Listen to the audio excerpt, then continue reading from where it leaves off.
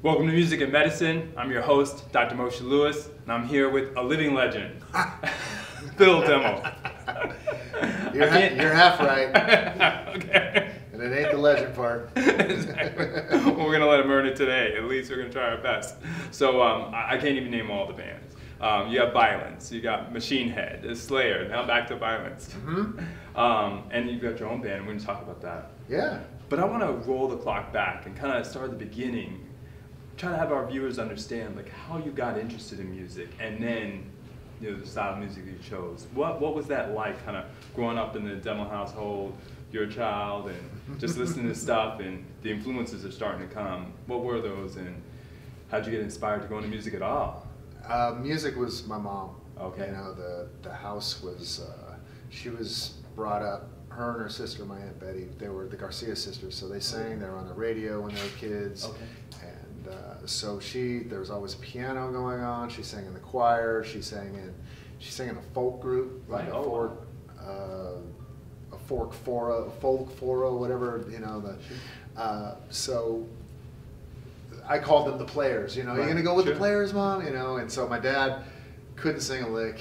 You know, he had no musical prowess at all. You know, he'd sing in church, and I'd be like, no. So just tone deaf, you know, but super supportive. You know, my father was really supportive of all of what we did. So, so it was from my mom, you know, and hearing her she was an alto, so she'd do all these not weird, but she would do not normal harmonies. She'd do the lower harmonies, which are harder to figure out, and so it was cool to kind of hearing them and hearing all the Engelbert Humperdinck and Mantovani records and Barbra Streisand and Neil Diamond, and you know, hearing some of their music and finding the local station that played the pop stuff was KFRC. You know, so it was Dr. Don Rose, and he was this personality that, you know, played all.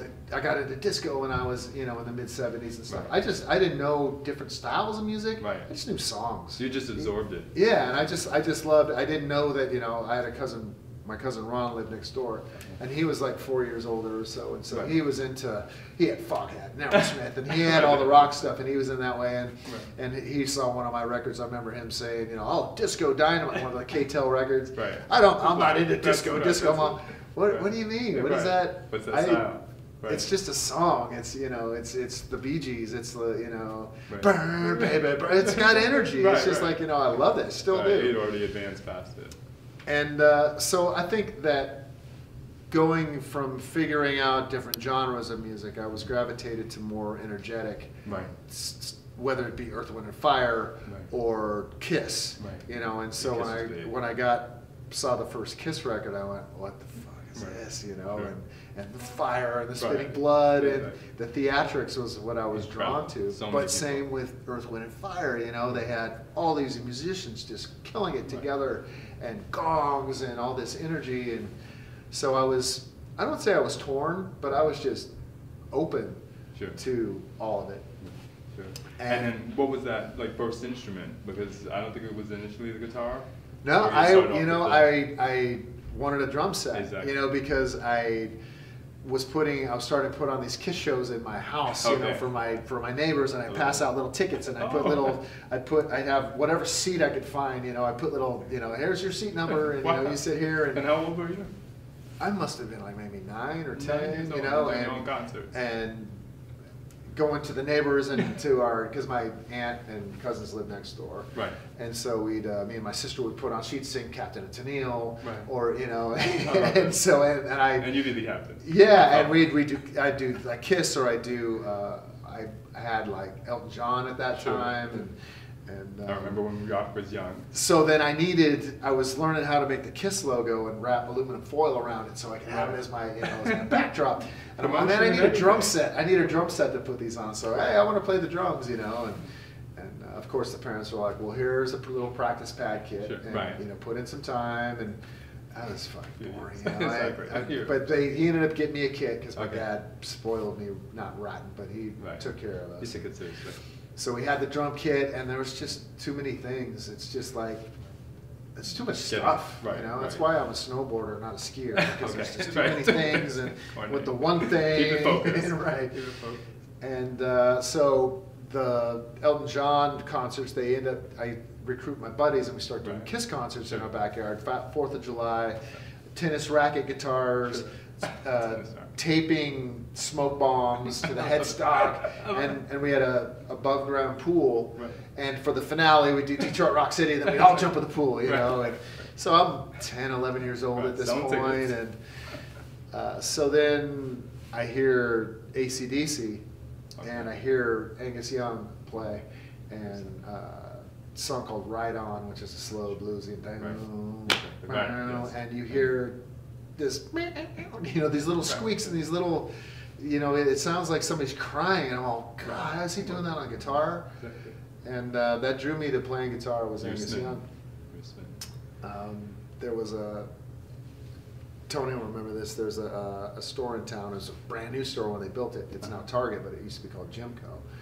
And you needed a membership to get it, you know, you had to have a car to get in, and so if you weren't with your parents, you had to kind of piggyback on another family that's on there, so there was a family, and you just kind of walk close to them as they go in, and they had a music store, or a music section there, and they had 8 tracks and cassettes with the big plastic things attached so you don't steal them, you know. Exactly right. But they had guitars on the wall, and they had like a Les Paul kind of cover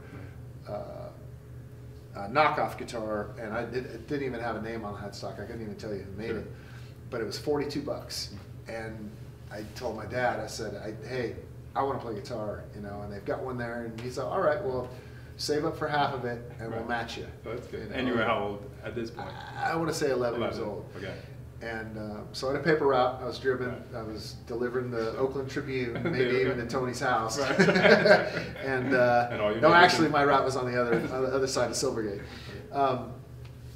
So I save my money.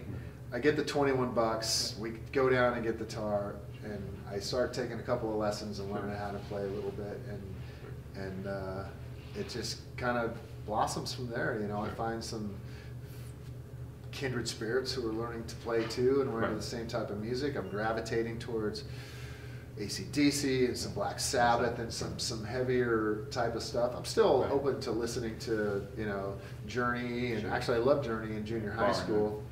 And Foreigner, exactly, and those bands. Zeppelin, not so much, because I thought that they were, I don't know, a little too. Didn't smoke pot. You know, I've never been a pot smoker, so they were just a little too psychedelic, or a little bit. Yeah, a little plasticky. bit. It wasn't into the Grateful Dead at all. You know, it's just a little. You know, I don't like the. As a musician, you know, people are. I hate the Beatles, man. You know, I just don't. I don't like the hippie Was it too type corny stuff. or too popcorn? I love the more Motown stuff, you know, and a little soul, a little bass. Yes, absolutely, and hard rock. Absolutely. And so I'm going in that direction. You know, I'm kind of in junior high school. I'm a rocker kid, but I'm also a jock. You know, and I'm cool with, you know, growing up in Dublin, California. There's not a lot of diversity here at that point, you know, and so there's not a lot of, you know, you know, black people at our school or anything like that. So it's just like, I'm cool with everybody in a sense that, you know, it's like the Burnouts will accept me, you know, but they're not taking me in as one of their own. Me and my buddy Dave Culverhouse were kind of misfits. We're like, we would rotate, but we didn't belong to a clique, you know. So we got into the music. There was a guitar class in high school. I'm starting to write music. You know, my father's built our garage into a jam spot for us, so it's soundproofing it, so we have a place to rehearse. I mean, and you're getting the vibe of my dad being super supportive, you know, and just always, you know, kind of being there, and so I'm writing tunes, I'm meeting other people, playing at the high school, you know, playing at the junior high school. Dances for the junior high, you know, and playing covers and learning how to play cover tunes. And do you have your own official band by this point? Because now you're a teenager. You know, and so my first band we're called On Parole.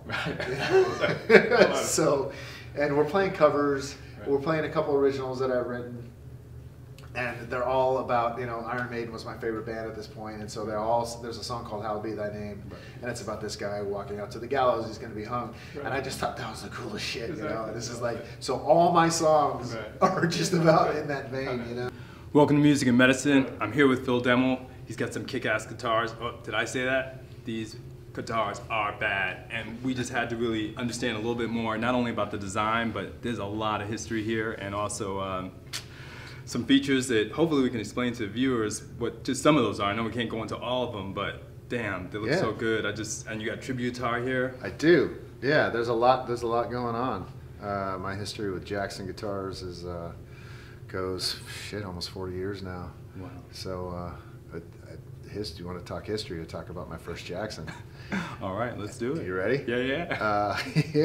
The band I'm presently in, called Violence, we started back when I was in high school, back in '85, and I had another V-shaped guitar, and my buddy, I was a huge Randy Rhoads fan, you know, so my buddy came in to acquire a Jackson shark fin, which was the Rhoads model, you know, and he knew that I was really into that, and it was over like a bad weed deal or something like that, where he owes me for a bag of weed, so he took his guitar, and my, you know, 18-year-old mind, that's like, oh, all right, well, you're the owner, you know, that's he was, you know, so I traded my guitar for that guitar. Violence gets big. We're playing a sold-out show a couple of years later in Oakland at the Omni in Oakland. And something goes down with the police. And yeah, so you know the story. And so I get pulled over in between songs, packed house, sold out, and the sound man says, hey man, I need you to, I'm sorry, but you got to come over here. So I go backstage, and the door opens up, 3 policemen, the dude whose guitar it is, his mom, his girlfriend, and he's sitting there going, yeah, you know, and it's like, oh man. And he's giving it to you, I mean, yeah, well, deal. He knew that I didn't steal it, so it's just like, all right, he just wanted his guitar back. So, but I'm sitting in the back of a police car. The band just continuing to play. Show's going on. Yeah, the show is this, like, the singer's like, oh, I hope Phil doesn't get raped in jail. Next song, you know. My dad is at the show, ex-Oakland cop. So he comes out, flashes his badge. You know, what's going on? And clear this up. So he knew I didn't take it, so they weren't going to press charges. So I get out of the cop car, run back in, do a stage dive on the stage, borrow a guitar from the support act, and back in action. There you go. So, you know, that's my first Jackson. First time. But you mentioned a couple of quick words in there. So shark fin in the look. Just give us a little bit about that history, about the fact that there's some design here that even people like Van Halen, I think, have talked about or helped design, so that it's just more comfortable but also more cool looking. Yeah, the Flying V is always been kind of, you know, Gibson was, I believe, the first to come out with that. But Jackson had, Robin Crosby was a band called Rat, which I'm sure you guys have heard of Rat, and he helped design the King V, which is where I've kind of taken my shape off of. It's the King V kind of template. And it's sharper edges, you know, the headstock on a Jackson's really pointy, you know, and so I like the way that it sits on my body. If anybody that watches me play guitar, if I put on a Strat or a Les Paul shape, they're tiny on me, and they're up. I have my finger position is over here, and it's weird, and it looks like I call it a necklace, because it's like a guitar necklace on me, and it just looks wrong, you know. Just everybody's all, oh, you know. That's why I prefer the bigger guitars, and I'm a bigger guy, so I need a bigger slab of wood to kind of be comfortable with. And Jackson was, you know, I play metal, so you need pointy guitars. Right. And does it acoustically do some things too? I know you talk about like the length of the head and things. You want like me to that. pick one up and show it? Yeah. Exactly. So we'll start with this guy, because Randy Rhoads was my dude, and in 2009 I was in Machine Head for 16 years, and we were on tour with Metallica, and I had put in a request. My buddy Brian McDonald at Jackson at the time, he's like, dude, you should do a polka dot, you know, do a tribute guitar. And so it's kind of, the finish is the same, polka dots on the headstock like this, but what I did with the Demolition was I did these little cutouts right here. So that's what makes it the Demolition King V different from the the standard King V. Usually the body line, the contour would be continued this way, but I did these cutouts here. Right. And when you say Demolition, so we don't lose them, that's your custom line that you now have. Yeah, it's got the name on the headstock. So since 2007, Jackson has put out a signature series V for me, the Demolition King V, and so it's man. You designed it. I did. Right. It's kind of cool. I still have the sketches of me, kind of like doing the cutouts here. Right. The setup is kind of a standard setup, other than the fact that for the pickups, these are just volume controls. Right. So one controls. I usually have this is the main pickup in your bridge here. So this closer, because there's a lot of choke offs that I do with the music, so I want this as close as possible. But there's, you see a bunch of guitars and metal players playing with, I got tone controls and I've got, phasing switches and all this like that. But everybody that I've known who's played metal has always had that tone knob all the way up, never used it. Right. So I'm calling BS on the tone control on a metal guitar. Right. For me personally, right. and so many people that I know don't even use them. So you've dropped it. I got rid of it. Two volume controls, and the cool thing about that sometimes is you can turn one off and use the toggle like Randy Rhoads used to do, and you bounce it back and forth, so it's going between the hot pickup and the other one, and it gets like a like a kill switch. You hear Morello do that a lot. So the Floyd Rose is something that I've always used. The tremolo, a lot of dive bombs, and I like the unfinished neck on the back because it doesn't gum up, because especially back in the day, drinking a lot of vodka on stage, drinking sweat and just all kinds of fluids going on. It doesn't gum up. It keeps it pretty slick. And maple neck. This one has like an alder body. So the wings, it's a 3-piece construction on these. So this neck piece goes all the way through, and this is all maple here. And then the wings are made out of alder. The fretboard is made out of ebony. Wow. And so this is my Randy Rhoads tribute. Right. And tell us a little bit about Randy Rhoads and what he meant to you. So Randy was a guitar player that, God, I was probably a teenager, and when I heard the ad for Ozzy Osbourne's Crazy Train, we knew Sabbath and we knew AC/DC and stuff like that, but Ozzy had a new band, and I heard, this advertisement for the Day on the Green, which is a local festival that they would have here, and they have Bill Graham put on these festivals at the Oakland Coliseum, and these amazing lineups. You could go see AC/DC and Aerosmith and Sabbath and Mahogany Rush and all these bands for like $10. And, wow. I couldn't go to a show until I was in high school. My mom was like, "No way." I had the type of mom where yeah, you can grow your hair as long as it's out of your face. So I had this stupid mullet going on. So it's out of my face, Mom. And, so there's an ad for this Day on the Green and Ozzy's new band, and you hear Crazy Train, that I'm like, what is this, super metallic sound and super distorted, and get the record, love the record, and it's got this, Randall Rhoads, this crazy guitar player on there, and so love the record. We go see, it's my first show, it's 4th of July, 1981. And Ozzy's going on at 10 in the morning, so we're there 6 a.m. getting in line, and I see this little tiny guy, and he is just, the guitar is just huge on bigger him. Than him. Like, yeah, and it's like if you see the pictures of him, his fingers are like tiny against the fretboard, and he's just owning the stage. Ozzy's this, madman or whatever, and Randy is just so passionate about, and you're just feeling every note that he's playing. Right, and it's it comes like, out. He had me at that point. It's just like, who is this guy? And loved was really inspired by, my playing doesn't really mirror his, or a little bit influenced. I'm more influenced by his passion for the music, and how you felt it on stage. Sure. You knew what he was doing. You knew what he was feeling. There's certain players he emotes. He does. He emotes through his instrument and through his through his body. It's Angus Young's the reason why I play guitar, for the same reasons, in his playing. Right. because you feel what Angus is playing, you know, and so players like that, like Morello, and all this conviction, you know, that.